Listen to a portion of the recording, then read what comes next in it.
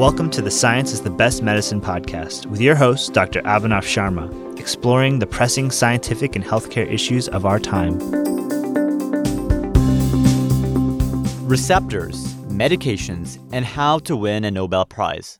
Today on Science is the Best Medicine podcast, we sit down with Dr. Robert Lefkowitz. He's a cardiologist and scientist at Duke University.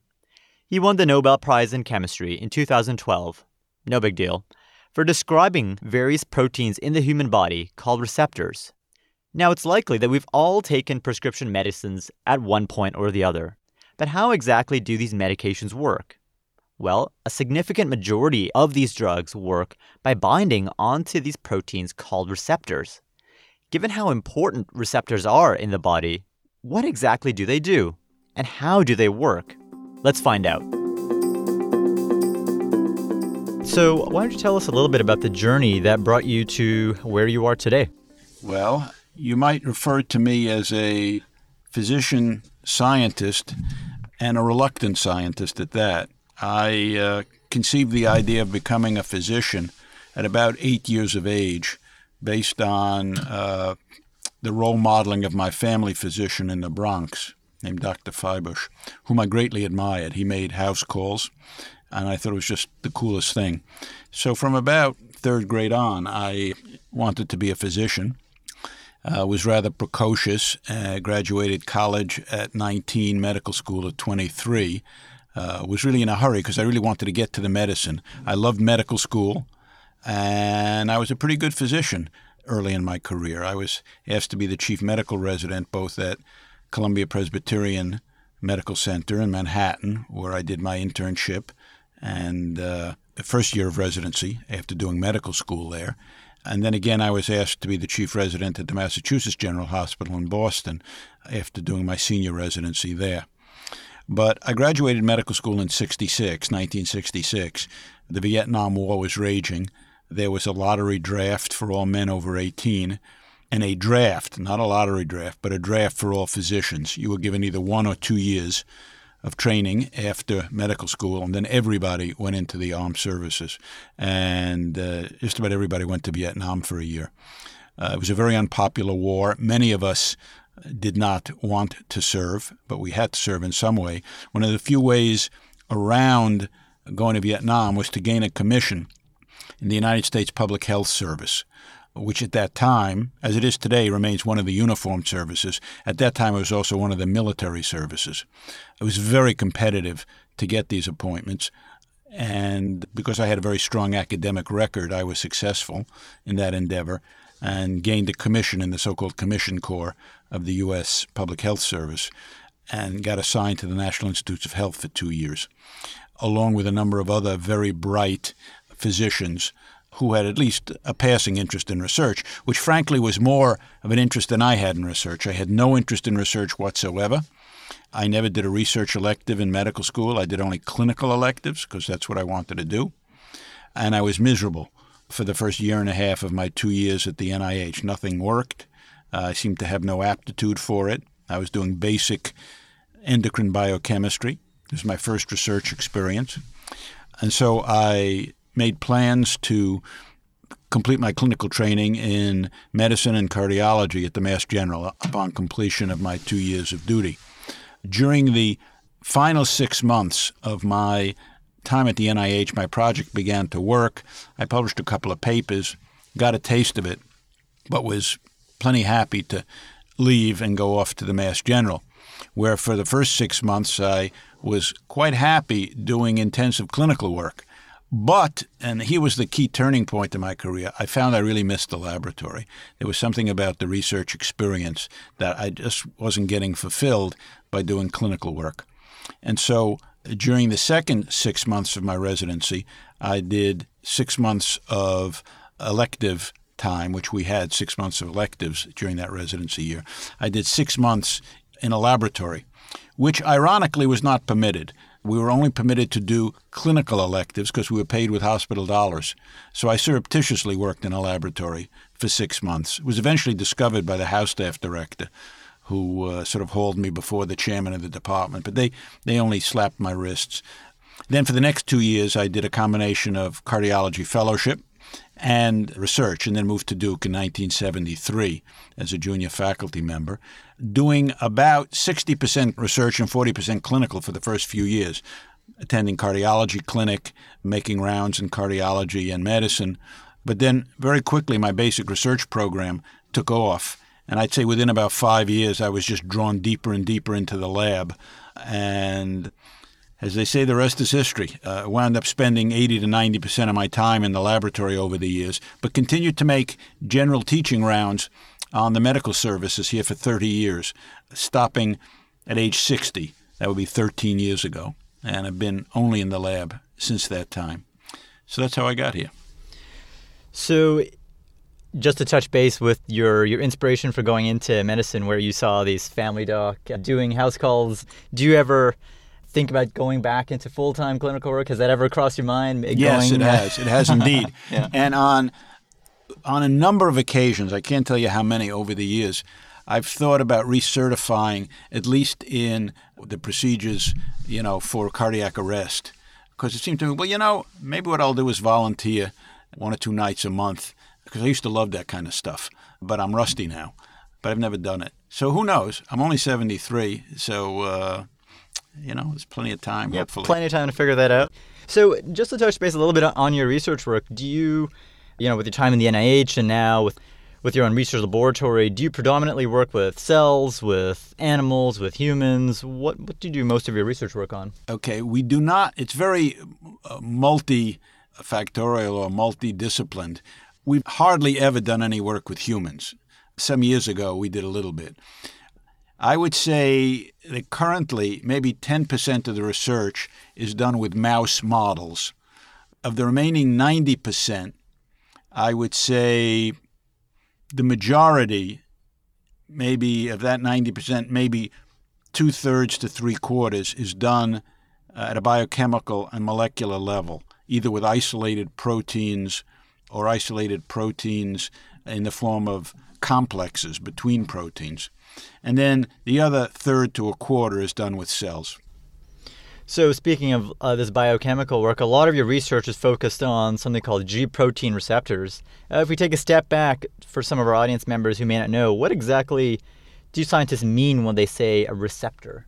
So a receptor is a molecule in or on a cell with which a hormone, a drug, or a neurotransmitter interacts by binding to it with a lot of specificity, thereby initiating its actions. For hormones, drugs, neurotransmitters to work, they have to first latch on to a receptor, which is basically their gateway to the metabolic machinery of the cell. Once they've latched on to that, much like a good analogy would be a key fitting into a lock, got to have just the right complementarity and structure. Once it fits in there, into that receptor, it can then do one of two things. It can either turn the lock and make something happen, the door open, etc. Let's use the example of adrenaline. So adrenaline itself binds to several receptors, which appropriately are called adrenergic receptors from adrenaline. Noradrenaline binds to the same type of receptors. These receptors, different shapes and sizes, are called things like alpha adrenergic or beta adrenergic receptors. Now, things which bind to receptors can have one or two effects. They can be what we call agonists. Adrenaline is an agonist. That means when it fits into the lock, the receptor, it turns it and makes something happen. In the case of adrenaline, as an example, it makes the heart beat more strongly and more quickly. Alternatively, they can fit into the lock and not do anything. That would be called an antagonist or a blocker. Many people are familiar with so-called beta blockers, which are really beta adrenergic receptor blockers. They fit into that adrenergic receptor lock. They don't do anything, but they block the ability of an agonist like adrenaline to fit in. You might think of them as sort of a key which fits in there and then breaks off. So nothing's happening. You can't turn it, but now you can't get a regular key or an agonist in there because it's blocking the site. So that's what receptors are. And so it seems that there are a variety of molecules that can latch onto the receptor and either activate or not activate the internal cellular machinery. In terms of your research on G protein receptors, what exactly are they and why are they so important? So there are different types of receptors. Some of them are found on the cell surface. Some of them are found in the cell cytosol, otherwise known as the cytoplasm. Others are actually found in the nucleus. Just to clarify, the cytoplasm refers to the fluid that is within each cell, and the nucleus is essentially the nerve center of all the cells and contains all of our genetic information and material. Nothing was known about how that worked at the time I started my research around 1970. But then it was discovered by two other guys named Martin Rodbell and Al Gilman, both of whom won the Nobel Prize, that the key link between the outside of the cell and the inside of the cell was something called the G protein, G standing for guanine nucleotide, such as GTP, which is a chemical. By the way, just to clarify, GTP can be used as a source of energy in the cell and is a fundamental building block which can be used to transmit genetic information which is stored in the DNA as it gets translated into proteins. So GTP binds to the proteins which were appropriately called G proteins, and somehow that's able to relay a signal from the cell surface to the inner part of the cell. So now we had an enzyme making a second messenger, cyclic AMP, on the inside of the cell. And just upstream of that, we had something called a G protein, which was sort of a relay station in the cell membrane. But we still didn't know how the whole thing got started. And that's where I came in. And what I was able to discover over a period of years is that the first step in the process, which initiates the whole signaling cascade, was the binding of something like adrenaline or a hormone or a neurotransmitter to a receptor, which were appropriately then named G protein coupled receptors, because these receptors link up with these G proteins, which are the relay stations. We worked very hard to prove that such receptors existed. That took a good number of years of work. And then we used biochemical techniques to purify them and molecular biological techniques to clone their genes to figure out what they looked like. And where that led us to was a discovery in 1986 in which we cloned the gene for the beta-adrenergic receptor and were able to deduce its complete amino acid sequence. And what we learned from that was that it had a very interesting and unusual configuration wherein the protein chain of amino acids weaved across the plasma membrane 7 times, like a snake. Well, at the time, only one other protein was known to have an architecture like that, and that was a protein called rhodopsin, which is found in the retina, where it basically serves, if you will, as a receptor for photons of light. That's how we see. It was also known that rhodopsin coupled to a G protein, a different G protein in the retina called transducin. So we immediately surmised that perhaps this 7 membrane-spanning architecture of the beta receptor and rhodopsin might be a universal feature of receptors for many different neurotransmitters and hormones, like glucagon, like dopamine, like serotonin, like parathyroid hormone, and calcitonin, and on and on and on. And over the next few years, we cloned the genes for about a dozen of these receptors, and sure enough, they all had very similar amino acid sequences, and they all had this 7 membrane-spanning domain architecture. And so we deduced that there was a huge family of these 7 membrane-spanning G protein coupled receptors.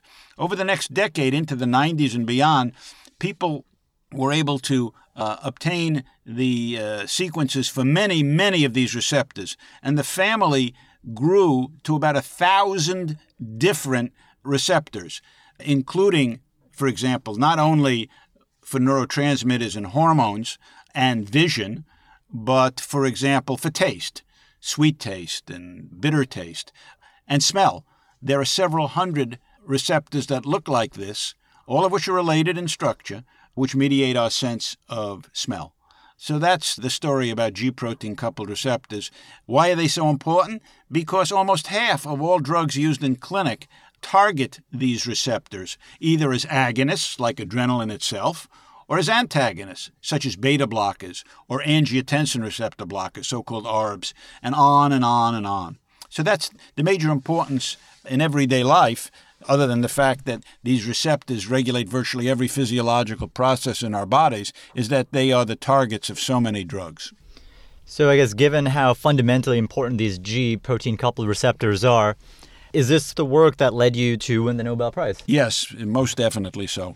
I think the prize was for the discoveries that I just described. Going back to your time at the NIH and afterwards, what were some of the challenges that you faced as a young scientist as you were going through your training, both either from a clinical aspect or a research aspect or even otherwise? So the challenges I faced, some of them were quite personal. The non-personal ones, I must say, were different than what are faced today.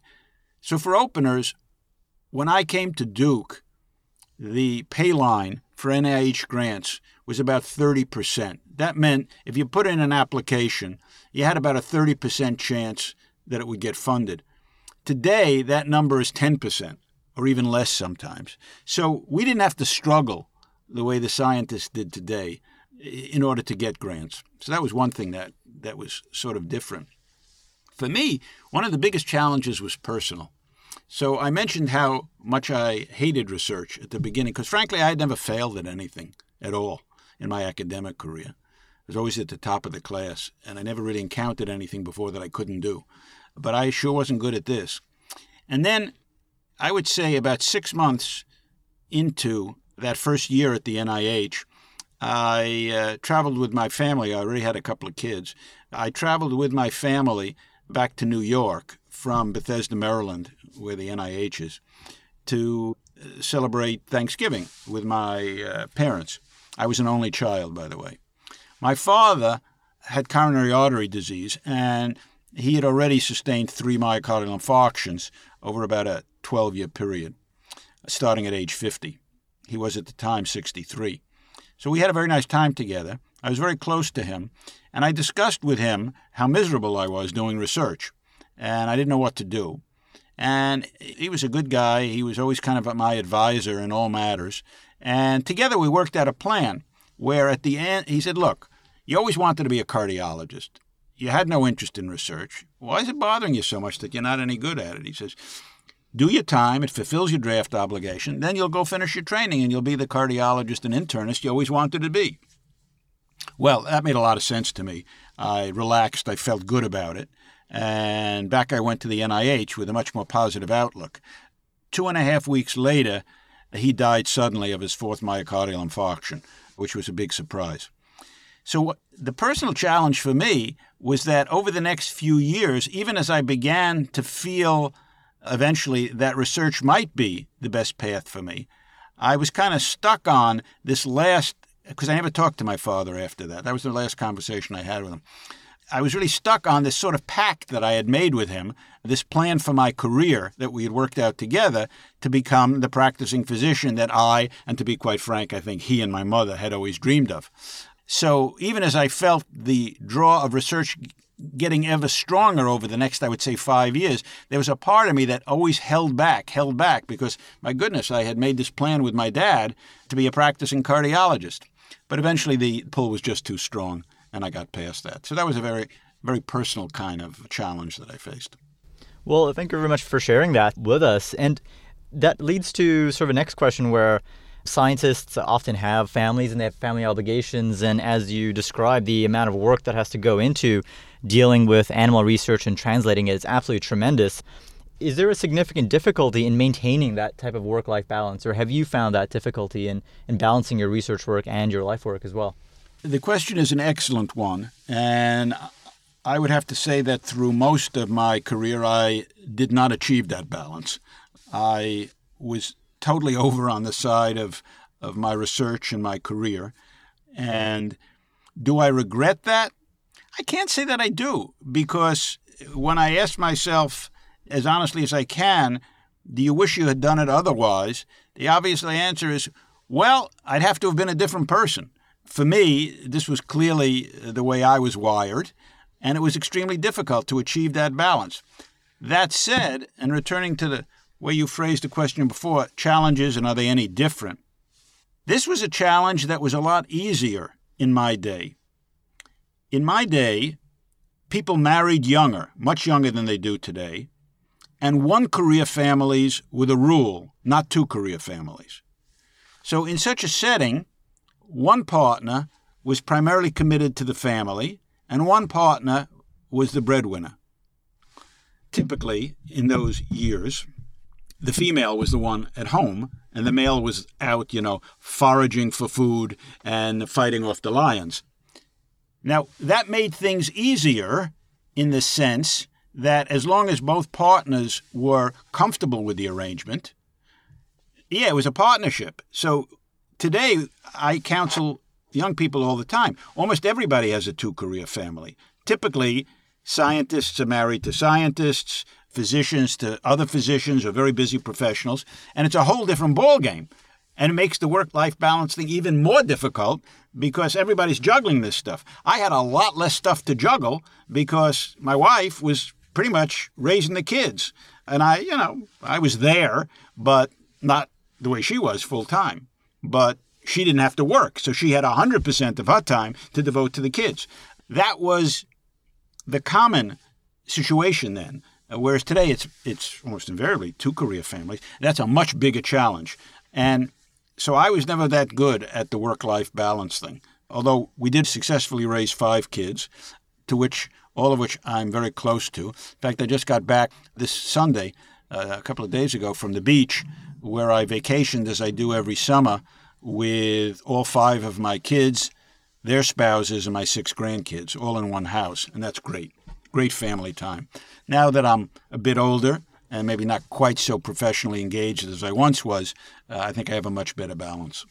So what advice do you give to young scientists who come to you today and say, we're in a 2-career household, having challenges with the work-life balance, looking back and reflecting on your career, are there pearls of wisdom that you can impart? Not much, I'm afraid, because, again, I didn't have to face what they were facing. I could always pretty much slough it off on my wife because she didn't view it as sloughing off. That was just like my job was to, conquer the world. Her job was to raise these great kids. So I'm not much of a source of counsel to them, other than to the obvious platitudes, which is that you need to respect each other and try to share as equally as possible. And I must say, up until recent years, I didn't know that I ever saw a couple raising children where I could honestly say that from what I could observe, the male and the female were co-equal partners. I saw some that got close, maybe 55-45. But I never saw one where the guy fully pulled his weight, okay? But I have to say that in recent years I have seen some, and even a couple where the guy was pulling more of the weight. But that's relatively recent development. Fair enough. So things have definitely seemed to have shifted over time from when you're training to what you see right now. Have they ever? My medical school class, 62, there were 110, there were 8 women. I happen to know that in the class 10 years before, that would be 52, there were 4 women. And I know that Duke Medical School today is significantly above 50% women in the class. It's 55, 56%, something like that. And that's typical of many medical schools. So, it's a whole different world. Wow, so that's absolutely phenomenal. And now as we sort of wrap up this podcast here, there's a new section we're going to try. It's called the Science-y questions. Rapid fire, you can answer with 1 or 2 words or a sentence, if you will. So let's go. As a Nobel Prize laureate, do you have a secret handshake that you use with other Nobel Prize laureates? No secret handshake, but I think there is very much a feeling of affinity for the other laureates because of a shared experience that's so unique that you have. Fair enough. So do you actually have the real number to customer service or, to parking? Do you get little perks that way? Yes. Yes, you do. In fact, I have my own parking spot paid for by the dean over in the Sands building lot. So I got my own parking space that they even pay for. It has a sign on it with my name and my decal number. I told her I was very appreciative, but I frankly didn't really need my own parking spot. I said, what about my own toilet in my office? But I didn't succeed in that. Well, life's a bunch of compromises, Indeed, I suppose, right? It is that.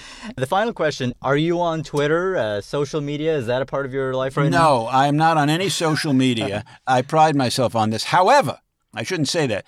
About 4 or 5 years ago, one of my daughters, one of my 5 children, set up a Facebook page for me, which I last visited about 1.5 years ago. I don't remember why.